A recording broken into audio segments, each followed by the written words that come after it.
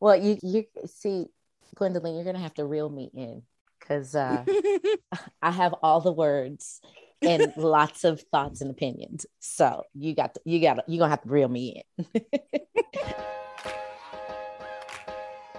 Welcome to Making It an Opera, a podcast about what it really means to find your voice and use it. I'm your host, Gwendolyn Kuhlman. Hey everyone, we're back with Jamie Aliloff for part 2 of the conversation we had back at the end of December 2021. In this part, we go deeper into her journey as an entrepreneur and musician, as well as the intricacies of the work the Black Opera Alliance is doing to lead opera forward. A reminder at the top that if you like this podcast, please tell your friends and rate and review us on Apple Podcasts. Also, if you want to support the important work of the Black Opera Alliance, the link to donate is in the show notes. All right, on with the show. Well, I was thinking about our discussion and kind of where we left it and thinking, actually, I do want to go back a little bit because you said something offhand that I wanted to go into more that I think is so important for our audience. And that is that you built your career as an entrepreneur, as a musician entrepreneur. And I think with this way that careers are kind of explained to us and what's possible, we don't see the endless possibilities of making your own path. And so I want to hear, you got out of grad school and you started doing your own thing. So I know you were a young artist with Atlanta Opera, and that's what brought you here to Atlanta. Yes. Well, not quite in that order. Okay, let's hear it. Black people brought me to Atlanta. All right. So basically what it was I, middle school, high school, I went to school in predominantly white areas. And then college, I had more diverse opportunities. And I came to Atlanta for an academic conference at the start of grad school and fell in love with Atlanta again. And it felt so good to, not be looked at as you're like, oh, wow, look, somebody new, somebody different, to be normal in my space. It felt good. First time I came to Atlanta, I was 15. The second time I came back, I had my 5-year-old daughter with me. And so it had even more of an impact because I really wanted that for her. I wanted her to be able to see herself as normal and to be able to see so many different expressions of herself. So when I finished grad school, we moved to Atlanta. We found an excuse, which was my mom. We were like, hey, Ma, don't you want to go and pursue your grad degree at Georgia State? All right. So we got her in and tagged along. So I came and I got in with the chorus at Atlanta Opera and was then able to do, different outreach opportunities and doing a bit of touring. And this is before they had any established studio artist program. It was just kind of the local artists pretty much, do patron events and community collaborative events. And so that was pretty much the most I was able to do. So it was pretty much gigging with the Atlanta Opera and church jobs, and that wasn't enough. You figured that out pretty quick. Yeah. Wasn't sufficient. So, I was like, listen, I went to school and got all of these degrees in music. So we're going to do something with it. So I started teaching, and that was supplementing income, but still just in terms of needing to perform, I did the back and forth to New York audition season my first year here, which my sister was right off of 143rd and Broadway on the one. So I just had a key to her place. So that was nice. But, my daughter, who was 7, I'm like, I can't do this, back and forth because, I was doing pretty well in some competitions and stuff, but the payoff wasn't there. It wasn't balanced. And I was just like, even when I do book these things, I can't justify the expense and the time away from my daughter at this level. So I was like, okay, we got to keep it in Atlanta. keep it in Georgia, keep it regional. All right, cool. Atlanta opera stuff is cool. There's another local company here, Capital City Opera. Got in with them. It's like, okay, cool. So I'm stacking gigs and started teaching privately. And it was just a lot of piecemealing. Mm-hmm. I had a mom at my daughter's school say, hey, we want to bring our daughter to take lessons with you, piano lessons. But by the time we pick her up from after school, she's got to get her homework finished, and then we got to get her fed and get some sleep. And there's just not any time. And then our weekends are packed. And I was like, yeah, I get it. And she's like, you should just bring lessons here. And I was like, oh, I should. And so I started teaching lessons at my daughter's school, which grew into a business, music after school, that I had for 7-8 years. Awesome. And is it like group sort of lessons, or? I would do group lessons. I would do individual lessons. And it grew to the point to where I had up to 4 teachers contracted with me. We were at 4 different schools, and it's pretty cool. But again, it was great for the time. And also it was not the thing.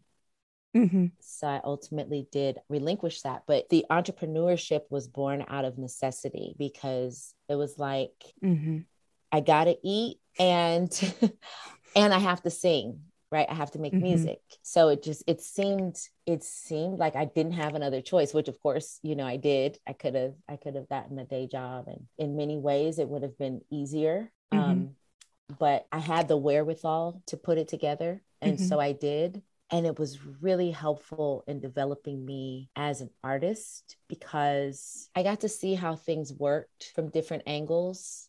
And many of the things that I just kind of took as fact in school, I found on this side of things to be a lot more subjective and flexible, which then had me questioning some things and had me leaning into my own creativity more.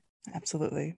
I think that whole process of becoming, I mean, I hate to say the cliche, but becoming your own boss. It's not really like your own boss. All your clients are your bosses in a way, but you're able as an entrepreneur to create the entire world that you want to work in and what boundaries and parameters you want to move in. And that's I think as an artist, especially a classical artist, in the way we're kind of raised, if you will, is such an empowering experience.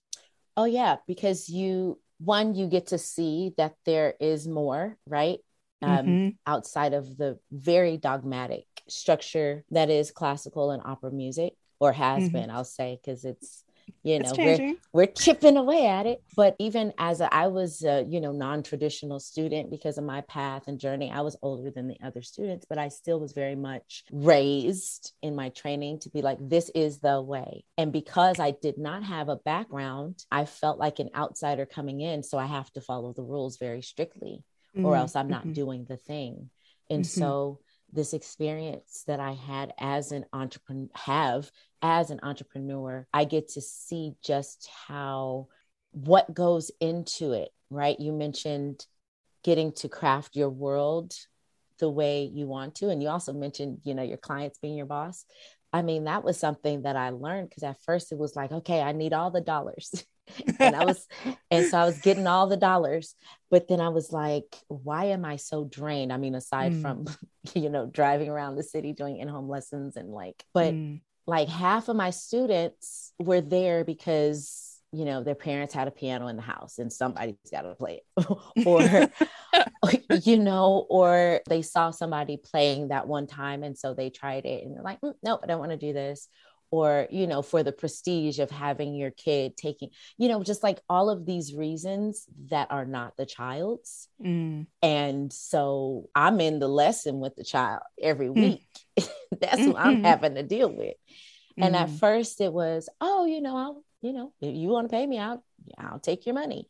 But then it was just like soul draining. I was like, I don't want to be in this energy with this person who doesn't want to be here. And so even with that, right, informing every realm of life, but even in the projects that I then take on musically, again, I don't want to be in a space with people who don't want me here or who Mm-hmm. don't want to be here or who, you know what I mean? Like I get to have a say in the vibe that I participate in. And again, the way we were raised, it was like, you got to take everything that comes because it's hustle, hustle, or you're trying to get these people to see you or hear you. You're trying to get this affirmation.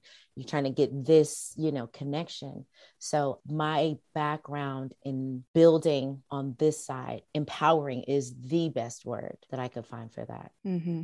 I can so relate to what you're saying there because I am actually just kind of coming out of my little cocoon since really deciding, you know, I'm going to do what I want to do of this. And it's not going to be, I'm not going to depend on it in any way. It's going to be my art and it's going to be my expression. And I am actually currently facing down this opportunity. I have this offer I have to work. And I went there once and was kind of like, ooh, the vibe's really off. And it's like weighing all of these things like, would I actually say no to am I going to say no to this? I've never done that before. It's really wild. It is bananas. And then when you get on the other side of having said no, you look and it's like, I can't believe all of the crap I That we put subjected up myself with. because it's like we'll say things to people who are not in the industry about, you know, things that are just every day for us. And people will look at us like, oh, poor, you know, blink twice if you need me to come and get you out. Like, girl, you know, we're free. You can choose. Like, I need you to not. I mean, you know, my siblings, my older sister, I'm looking at her picture right now. My older sister was like, girl, because it's so funny. Again, when you come out from the haze and you look and you realize we put up with things in this industry that we would not dare put up with in relationships with people, right? Or in other jobs, right? And so It's so wild, isn't it? That like what we're here to do, like if we actually root in what we're here to do in this industry and the potential of opera to be this art that encompasses all art and all expression. And we're not treating each other like we're humans. We can't even treat each other like we're actual people. Ooh, wow. Because in essence, the essence of art is the essence of humanity, right? And so when we deny the humanity of others and by extension ourselves, then we're already cutting off our ability to make quality, impactful art.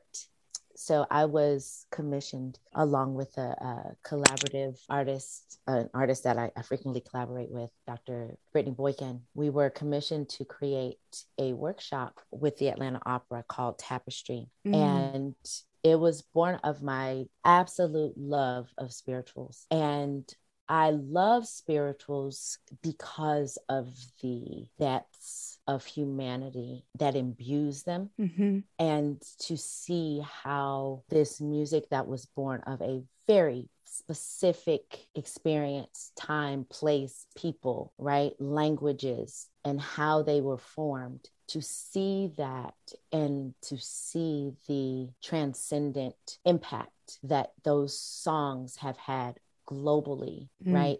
To see that this music that was born from people who had been taken from their homes violently, who have been taken from their people, right? And kind of placed in this melting pot, right? A true melting pot, because like y'all are all brown and all different.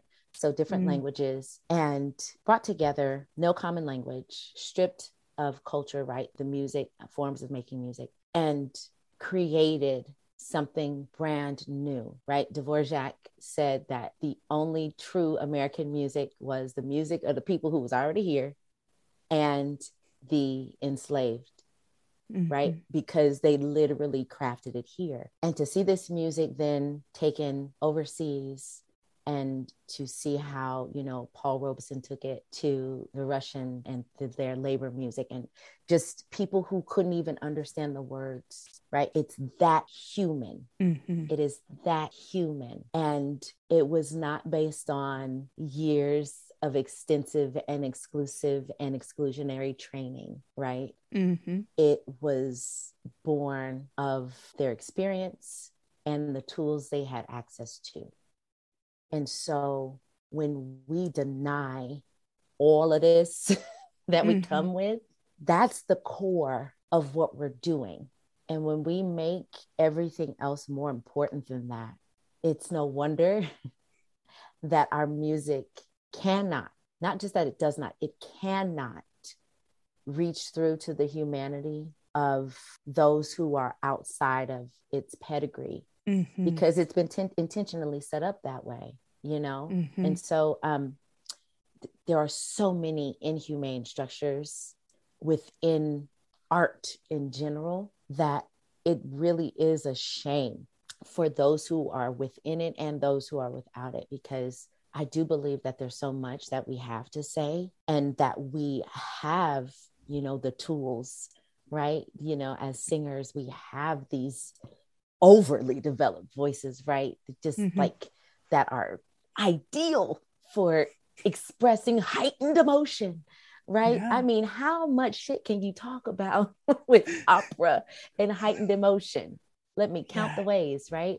But yet and still, we're still talking about the same things that many people do not resonate with or connect to. And people like me who, again, were outside of the culture, but have this voice, right? Like, that's the thing. We have this elitism in opera that has very prescribed notions for what is opera, and what is credible and valuable and all of these different things. And I went through the training, right? And now, though, I'm at the point to where I'm like, I know this is what this says, but this is my voice. Like, I didn't want this voice. I wanted to be Anita Baker. I wanted to be a sultry alto. Okay. So if I got to go down the line and pick, that's what I would have chose. That's what I would have picked. But this is the voice that I have. And it was bestowed upon me, even in the midst of my ignorance, right? I was ignorant of these art forms, but I had this voice, and it's mine. I get to say what I do with this voice. All of us who have our training, all of us who have our perspectives, like, I am opera, you know, like, I'm an opera singer, whether I'm on your stage or not. Like, I trained and developed this instrument, you know, I'm able to produce the sound. I am able to pair it with storytelling, and it speaks to those who listen, whether it is on an operatic stage, or last weekend, I did a comedy show, right? I saw on your stories. I was like, that's so cool. Yeah. And guess what? That's opera too. I love that you're talking about this, because I think there's it's something I really started thinking about moving here, because there's a real difference of experiencing an art form, and opera has a lot to do in Germany as well, but there is more of a cultural anchoring. Like, it did more start out as a music of the people. And America kind of took it and was like, oh, well, this is European, and so it must be wonderful, and we're going to put it up on this pedestal and tell everybody that this is something for the rich people that you should aspire to. And when they was throwing, you know, they was throwing flowers and panties and, you know, getting crunk and brawling. I was like, they was turned up in them operas, in them opera houses. But I digress. Yeah, but kind of looking at that and seeing that with these eyes, like kind of seeing it with new eyes in a way, I was really thinking a lot about, you know, we have these categories of high art and low art, and why do we call it that? And yes, it takes a ton of training to be an opera singer. It also takes a ton of training to, you know, be a modern dancer or be the kind of dancer who backs somebody like Beyonce up. I'm just going to go ahead and throw that out there because I think about Beyonce because I remember sitting and watching Lemonade and thinking, this is opera. Why are we not calling it opera? We're not calling it opera because Beyonce is speaking to such a wide audience. Like while you were talking the whole time, I was like, okay, I'm going to sound so fucking basic, but I'm just going to say it. We're going to talk about Lemonade. I'm going to be that white lady that talks about Lemonade. But like, it kind of blows me away that we're not discussing her. I love how on the Triloquy podcast, Garrett McQueen, if I'm saying his name right. Yeah. He talks about her as a composer. And I'm like, why have I not heard that more? Why have I not heard that more? And it's kind of this combination of, yes, racism, but also just a general exclusion of everything that's really relevant and really telling a story about what's happening in the world. Can't be opera because it's not exclusionary enough. How sad. And I call myself an opera artist. I'm including myself in that practice. That's disappointing. Yeah, I mean, we've all been washed in the sauce. It's like the myth of white supremacy. Everyone has to be in on it for it to work, right? So this myth of exclusionary elitism, we all have to be in on it, right? And we get something from it. I get something when I tell people I'm an opera singer, right? It's usually followed by, oh,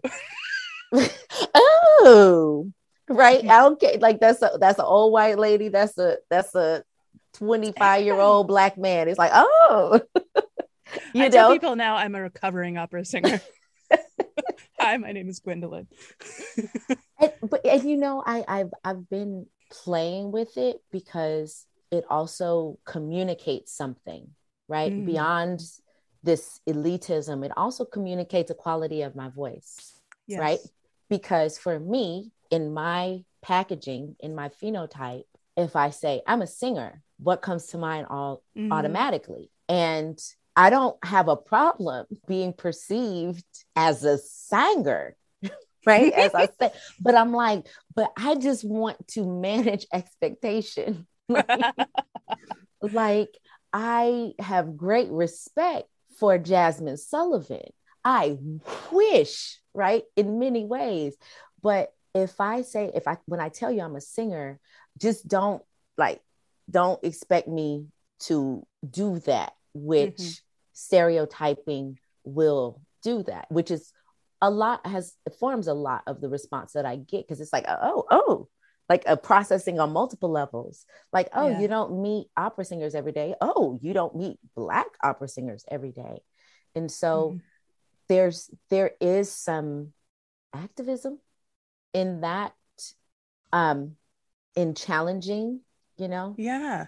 It was so interesting. I was thinking over our conversation that at this point was a week ago, and thinking how interesting the different perspectives are depending on who you have come into contact with. And like you owning the fact that you are a Black opera singer and allowing yourself to be seen that way is really changing expectations in a huge way. And I realized how my teacher in undergrad had done that stealthily. His name was Earl Coleman. I love this man. And he is a Black baritone. And so we had listening assignments in our studio. And who am I listening to? Denise Graves, Jesse Norman, Shirley Verrett, like the people you were listing off. I was like, yeah, to me, like when I think of opera singer, because of my early impressions, those are the names I come up with. Grace Bumbry, like, and it is because I was in Columbus State. We had many singers of color because of where we were, partly, and because, you know, they were actively reaching out to the Jesse Norman School in Augusta.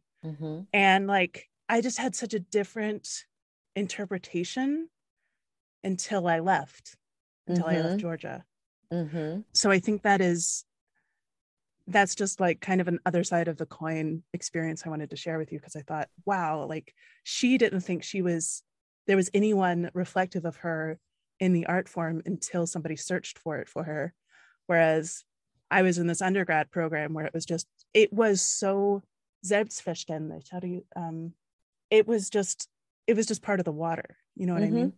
Yeah, he helped to establish your aesthetic, and without ever commenting on it. It was just because really, and isn't that the way, right? Yeah. Because it's just normal, right? Mm-hmm.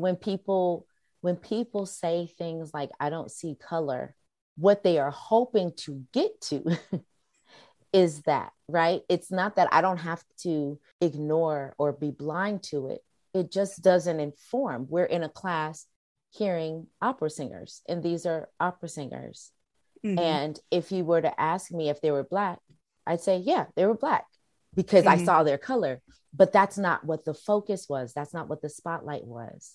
Right. This, in a nutshell, is not just the importance, but the essentialness of diversity and inclusion and incorporation, right? Empowering the voices of other people so that their normals become a part of the conversation, right? Because if not, then it requires an extra layer of effort, which is fine, especially at this point, right? But that also influences how things are conveyed, right? It's different if you have a white teacher who says, okay, now we're going to have some Black opera singers. I'm going to expose my students to Black opera singers. It still makes it this special event. Right, makes us this gated off little category, which is how it has been done. If it has been done, that's how it has been done in my experience and the experience of many that I know to date, is that it's typically, okay, now we're going to get out of our comfort zone, guys. And here's the thing, and this goes with any diversity. Chances are it is the adults or the teacher or the professor, whatever, who is dealing with the discomfort, because the students, the kids, don't know no different. They don't know no quote unquote better, right? So if you are, for example, teaching a lesson on emotional intelligence or affection or love, and you're showing 5-year-olds flashcards with 2 men hugging, right? Or 2 women giving a kiss, right? And you just leave it, the kids will process it. But what tends to happen is it's the adult's own discomfort. Well, how do we talk about, it's like, well, how do you talk about anything?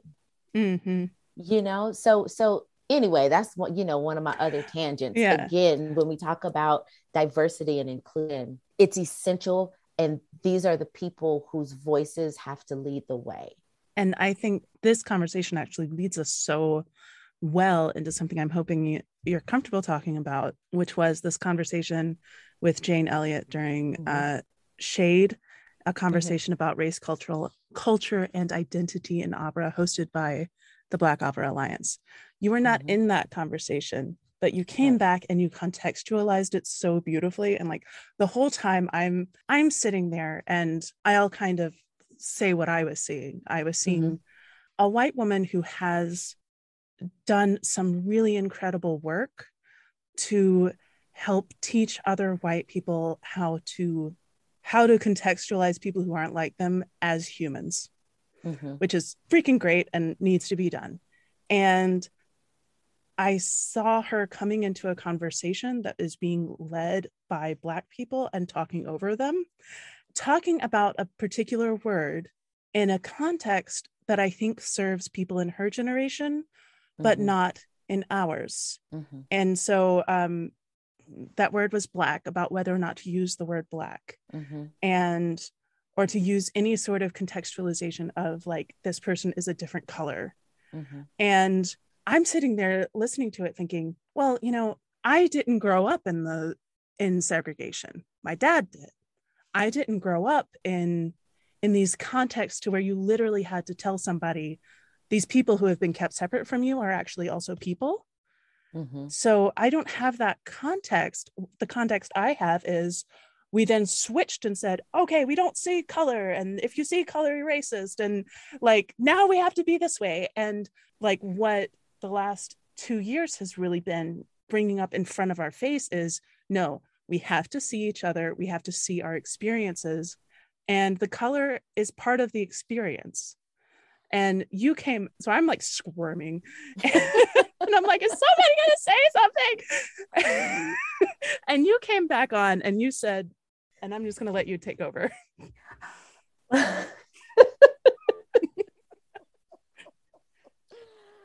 That was so that conversation, you summarized it so well, because before I come in with what I said, I'll rewind it a little bit, because some of the questions or feedback that I've gotten is like, well, what was the purpose, with her in the space? And I'll be real blunt on how it was set up, because the conversation was born out of some discomforts that opera companies have had with our requiring that they report on the race of the people that they've hired. Right. Because as you said, in this, the great awakening, everybody's woke now. People are like, oh, no. We want to let people self-identify. Like, it's not right for me to project on you. And it's like, yes. And for the purposes of this and for tracking behaviors as it pertains to race, right? We're tracking the system's participation or the system's structural behaviors around race. It depends upon your perspectives. And so we were like, you know what? There's so much nuance in this conversation that white people have never, ever had to engage with, so are literally ignorant of. So we are going to have a webinar that informs white people, like gives some context for nuance, and also allows Black people to feel seen and heard, and for us to speak to the deeper relationships with nuance, right? Since we're already like advanced, post-grad level. Right? I don't know if I said this before, but I think I did in the beginning of our conversation last week, but like how much I'm realizing like Black artists are so much more advanced in this conversation. It's literal survival, right? That requires Black people to be able to discern and perceive how we are perceived, right? And it used to be, well, I was gonna say it used to be a matter of physical survival, but not, it still is, right? Yeah. And that's where that notion of respectability politics comes from, like pull your pants up, be polite, don't look them in the eye, step off the curb, say yes, like that's where it's born of. In order to keep you alive, you must learn how to interpret these things. It has evolved into, in order to get a job or keep my job, right? In order to get hired back, right? In order to not be perceived as difficult, right? You must do this. You must not do that. You must be able to sense and to tap into what everyone else is feeling in the space around you and cater to that, right? So post-grad here, other side of the spectrum, whiteness, everything is crafted to cater to whiteness. So white gets to be oblivious, right? And I say gets to be, but as we are seeing it, we talk about this language of privilege. As we are seeing, it is not good for the ways in which white people have been stunted in human relationship is not healthy or good for white people, right? So we're like, we're going to do this first segment where Jane Elliott talks to white people about race. Mm-hmm. And then we'll have Sandra Seaton, an amazing playwright, librettist, talk about what it looks like to have conversations around race, in her work. And then have this, roundtable conversation with artists and, folk in the industry about what it looks like now, where we go to next. Mm-hmm. So in the conversation with Jane Elliott, before we shared a testimonial from Arissa Burrs, which was so generous and was the crux of the need for the conversation, because she is a demonstration and was a current, present, relevant example as to why we have to track organizational behavior, because she was able to speak to the fact that while her identity is Black, she is not racialized as Black because people don't see Black when they look at her. Mm-hmm. And so Jane Elliott heard some language in the video that I think distracted, and it took it a different direction. Mm-hmm. And, I think, what you said tracks with what much of the feedback we got was, and that is the conversation around the use of Black as an identifier as negative. It is dependent upon a dated concept. And so when I came back in, because we were getting ready to go into this roundtable where the centering of the conversation was being Black in this industry, right? So I'm like, I feel like we got to just kind of come back to contextualize what the whole thing is, because the nuance that we were getting to is that race, culture, and identity are all different. And that oftentimes, while often they do all overlap, they oftentimes do not. And so we heard from Arissa, who told us how the way she is racialized, which is how people perceive you, right? I mean, that's the whole faulty construct that is based off of nothing real or true. She demonstrated how she is racialized one way, but that her culture and her identity are indeed another. And that even as she expresses this identity of being Black, she is very much aware that when people see her, they do not see that. I'm listening to Mariah Carey's autobiography. I love me, Mariah. I feel like she is the best songwriter, period. But she's talking about how so many times it wasn't until people saw her father that they realized she was Black. And once they saw him, she paid the price. She had to be punished, in essence, for tricking, people. She's a kid in school, right?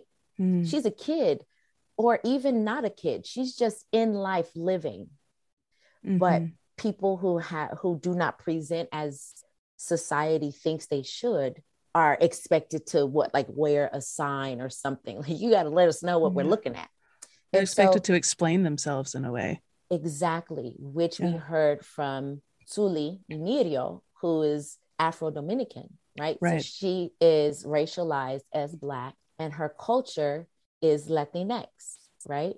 And her identity is Afro-Latina, right? She is Black, she is Latina, she is all of it. And she spoke to how, again, because how people racialize her, and ignorance, right? Because ignorance does not realize that the majority of Black folks on this side of the world exists in Latin America, right? Like they don't realize the majority are Spanish speaking.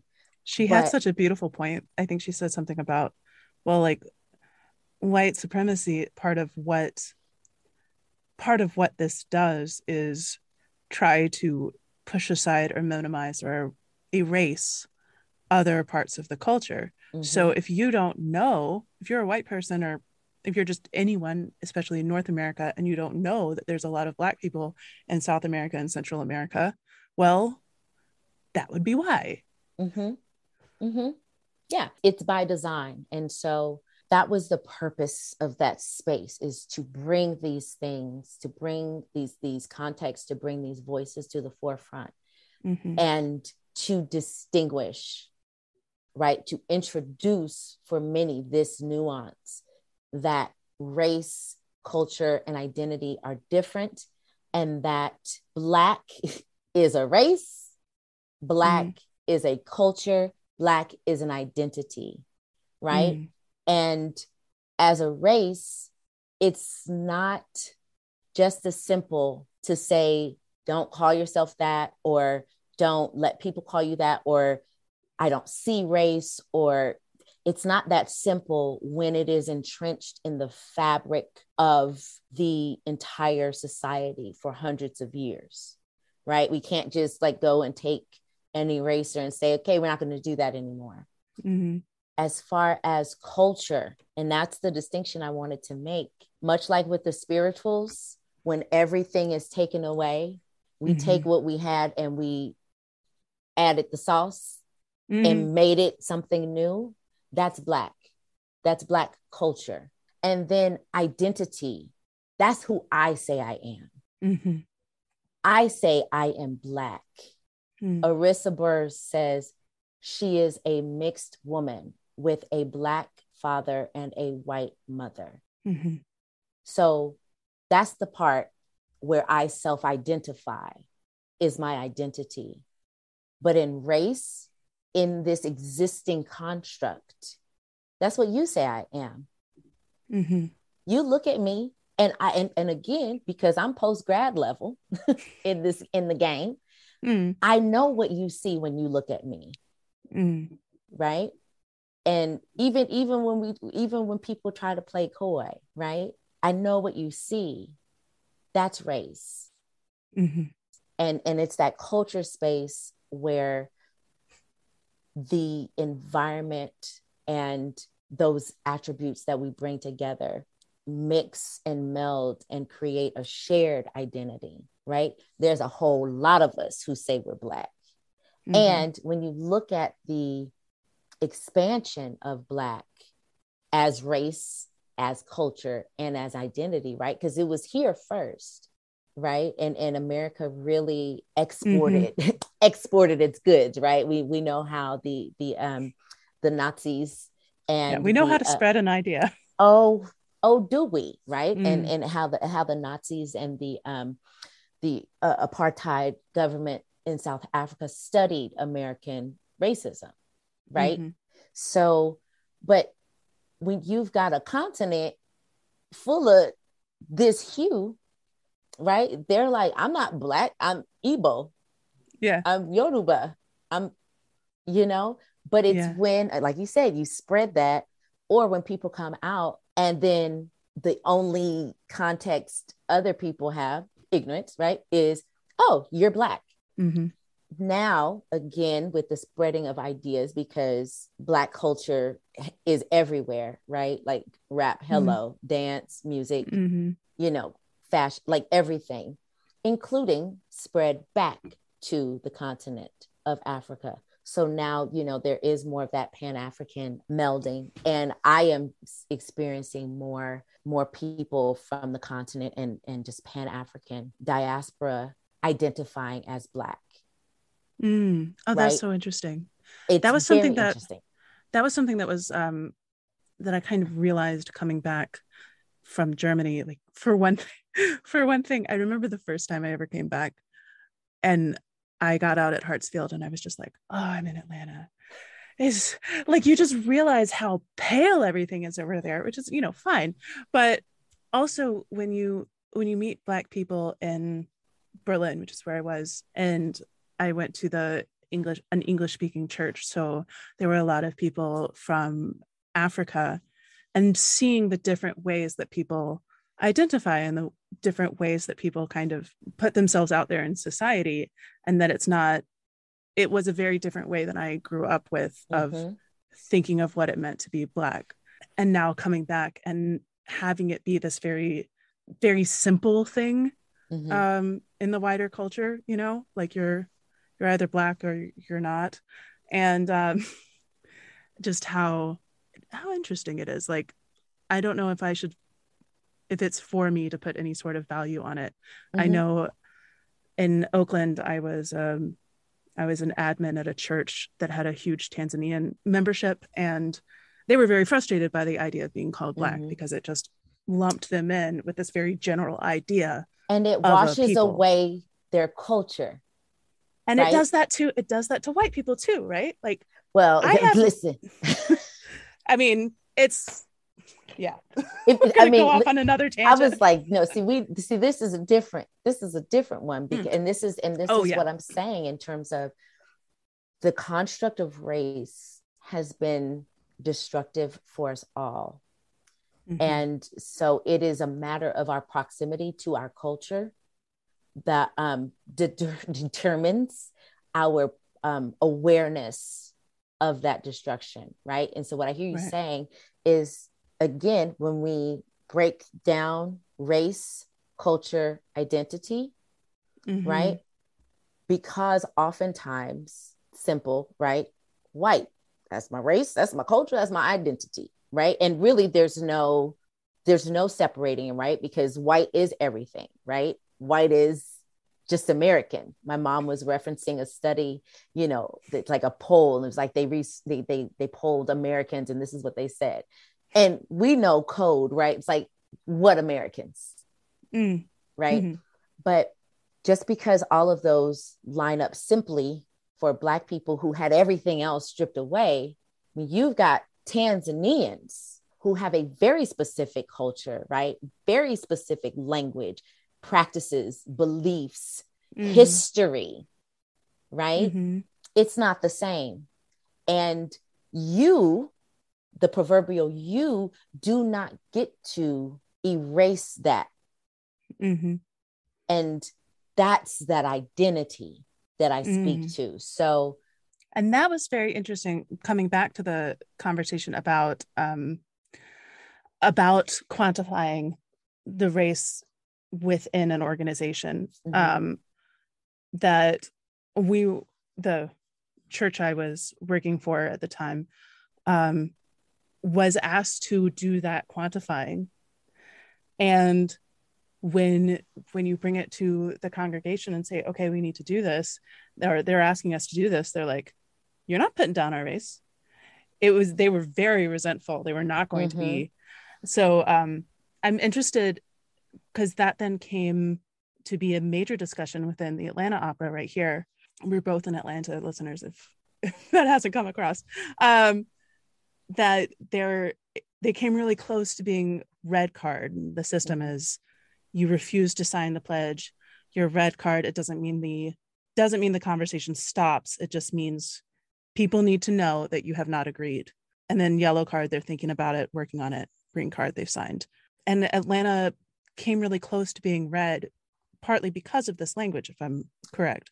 Yeah, so that's the short of it. The nuance is that, so with Black Opera Alliance, with the systems and the categories, we recognize that opera companies can have very unique ways of operating, needs, resources, lack thereof. And so with the 8 points that we list in the pledge, we also extend, the opportunity for companies to adjust the pledges to align with their organization's needs, resources, abilities, while maintaining the spirit of the pledge. And the spirit of the pledge is this: we are the Black Opera Alliance. The Black is intentional because historically, whenever there have been measures at equity or never reparations, but some kind of restorative measures, and the language is vague, right? The intention, right? The laborers, the ones who sparked and fought for the measures, Black people, the language is made general, right? People of color, even BIPOC, right? Or minority, that when you then look at the receipts, right? You look at the numbers of who have been served by these initiatives, and Black people are always found to be at the bottom. So these initiatives that they fought for, we end up not being served by.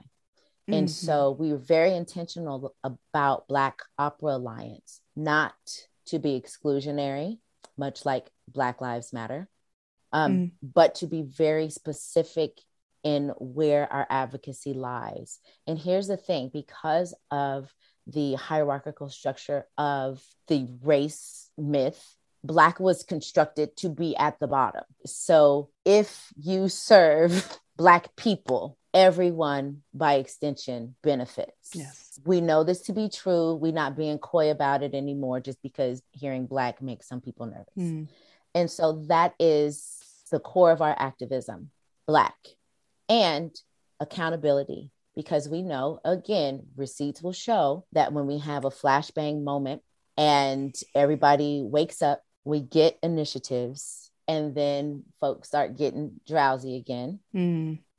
And once they go back to sleep, then the system, which has never been changed, only had a costume change, gets to go back and put on the same robe it had before, which looks like the reversal of women's reproductive rights and the loss, the continual fight for voter rights. You know, like the defunding of affordable housing. So many things when we're actually talking about getting opportunities and getting wealth and getting basic living standards to all of our population. And it does always disproportionately affect Black people. And it does. And it reverts back, right? When the altruistic people are no longer in office, or they're no longer feeling altruistic, right? The system never changed. So it goes back to its natural state of being, which the system was built to operate as it does. And so another major tenet in the pledge is accountability, meaning, you know, some people have made statements like, oh, we don't want to just, you know, be lip service or come across as performative by just signing the pledge. And it's like, oh, no, you don't even have to worry about that. You don't have to worry about that. Yeah. Because this paper is merely the first step. This paper is your declaration. It is your declared statement that this is the direction that you are moving. And these are clear markers that anybody, if I fall asleep and wake back up and I look at you, I can see where we are on our journey.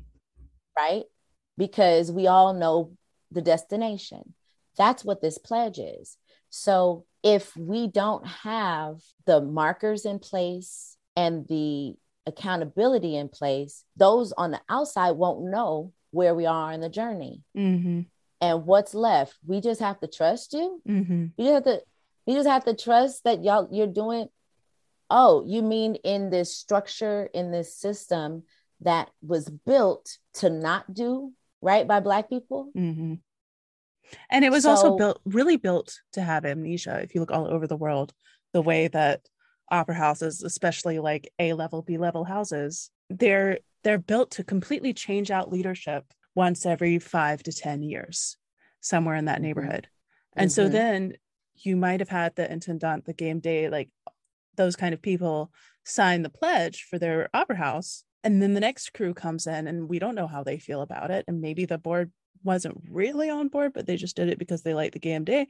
So yeah, this accountability piece is so key because it kind of combats that organizational amnesia. Yeah. And I mean, and that's generous. Yeah.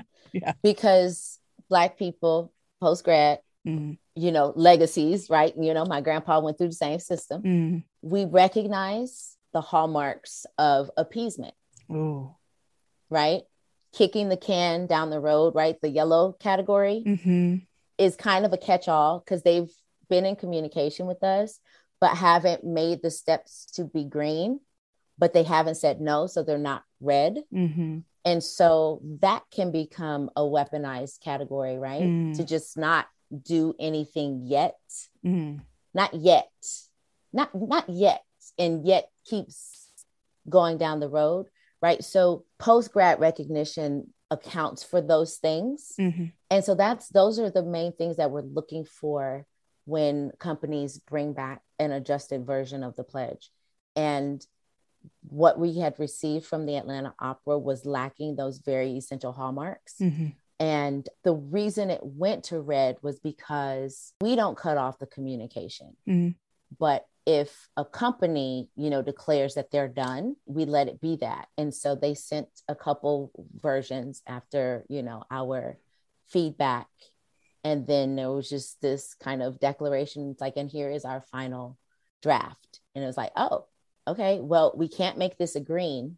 And because you have finished the conversation, we have to grade the paper you turned in. And so that's what it was. And it was essential because when we're talking about the construct of race and the reason it was constructed and the ways in which it was applied, Georgia is one of the major seats of that oppression and injustice. And when we look at almost all of the arts organizations in Atlanta, none of them are anywhere near representing the population of the city, the Black ass population of the city.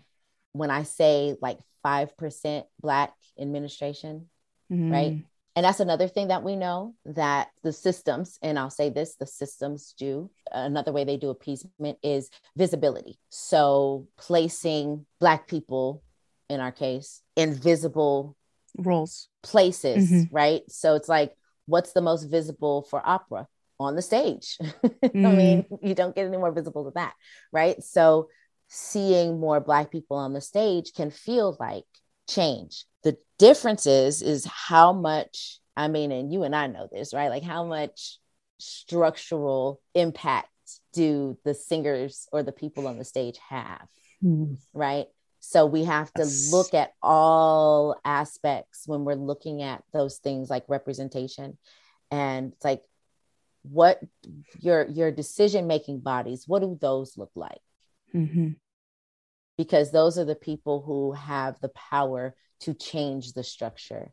And as you spoke to your own educational process, people from diverse experiences bring their experiences, their knowledge, their lens to these conversations as we are looking to recreate structures, to recreate policies, to recreate systems, to things that look like they were created for all of us, not just having us try to conform as best we can to fit into the structures that really weren't even thinking about us. So that's the story with the Atlanta Opera. We're back in communication with them. They're going to be sending us another version. We expressed to them, what was required to have it be accepted. And, that's what that is. I know that takes a lot of courage, especially for you, because of it's a small world down here. I mean, it's not, I mentioned earlier, I was commissioned. I create programming. I've created programming for the Atlanta Opera. I have been with the Atlanta Opera for 11 years. So they know you. They know me. They know me up in there. So when I'm in this meeting, I'm talking to people that I know and who know me. And so this is about so much more than me getting a better deal. Yeah. Right. It's about so much more than creating drama and theatrics for social media. Right. It is about structural change as like basic requirements now, like period. And you say it's brave, and I'm not going to negate that. And I will say it's very unfair. It's very unfair work that my colleagues and I are being called to do. because it requires so much time, so much energy, so much attention, so much emotional labor for volunteer. And the work that we're doing benefits the entire industry. And we are doing this on top of whatever it is that we do. Like many of the people on the council are professors, you know, are active performers. You talked about Garrett McQueen, right? Triloquy. Yeah. You know, he out here doing his thing, like entrepreneurs. Yeah. And so we're doing this on top of what we are doing. Again, like I said, not to cause drama, right? Because I'm like, shit, I'd rather take my drama on the stage and get paid for it. Okay. Yeah. But it is for transformation. And, you know, I'm sitting here as we're ending out the year. I don't know when this is going to air. I was trying to make it, you know, not to date it too much, but, you know, I'm in this place where, and so many of us are burnt out, you know, and just evaluating where I've spent my energy and what I've gotten back for it. And this work is unfair. And the thing that's probably most unfair is that it's common and expected that Black people would just labor for free to fix the world. I mean, that's, you know, that was the narrative around the elections, right? I heard so many times Black women will save us. I mean, hey, that's the role that everyone is used to casting us in. And it's unfair because we must do it. I'll say this, it's because it must be done. I think that is a beautiful place for us to end. Thank you so much for the now 2.5 hours you have given us. Come on. Come on. Listeners, I've probably pared this down by the time you hear it, but thank you so much, Jamie. It's been a pleasure.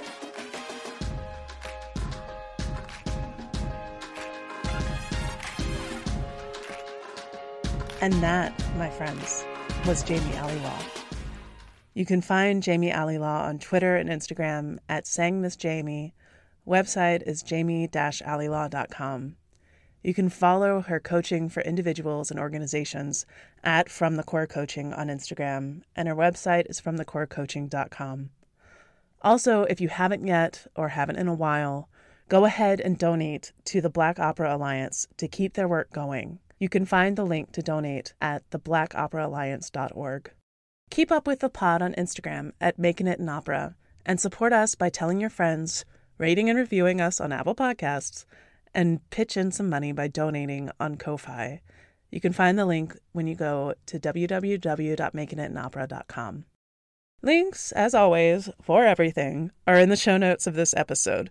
We'll be back in 2 weeks with an interview with Jillian Page, actor, soprano, and creator of Meisner in Music. See you then. Making It an Opera is a production of Sounds Like Cool Studios with editing by me, Gwendolyn Kuhlman.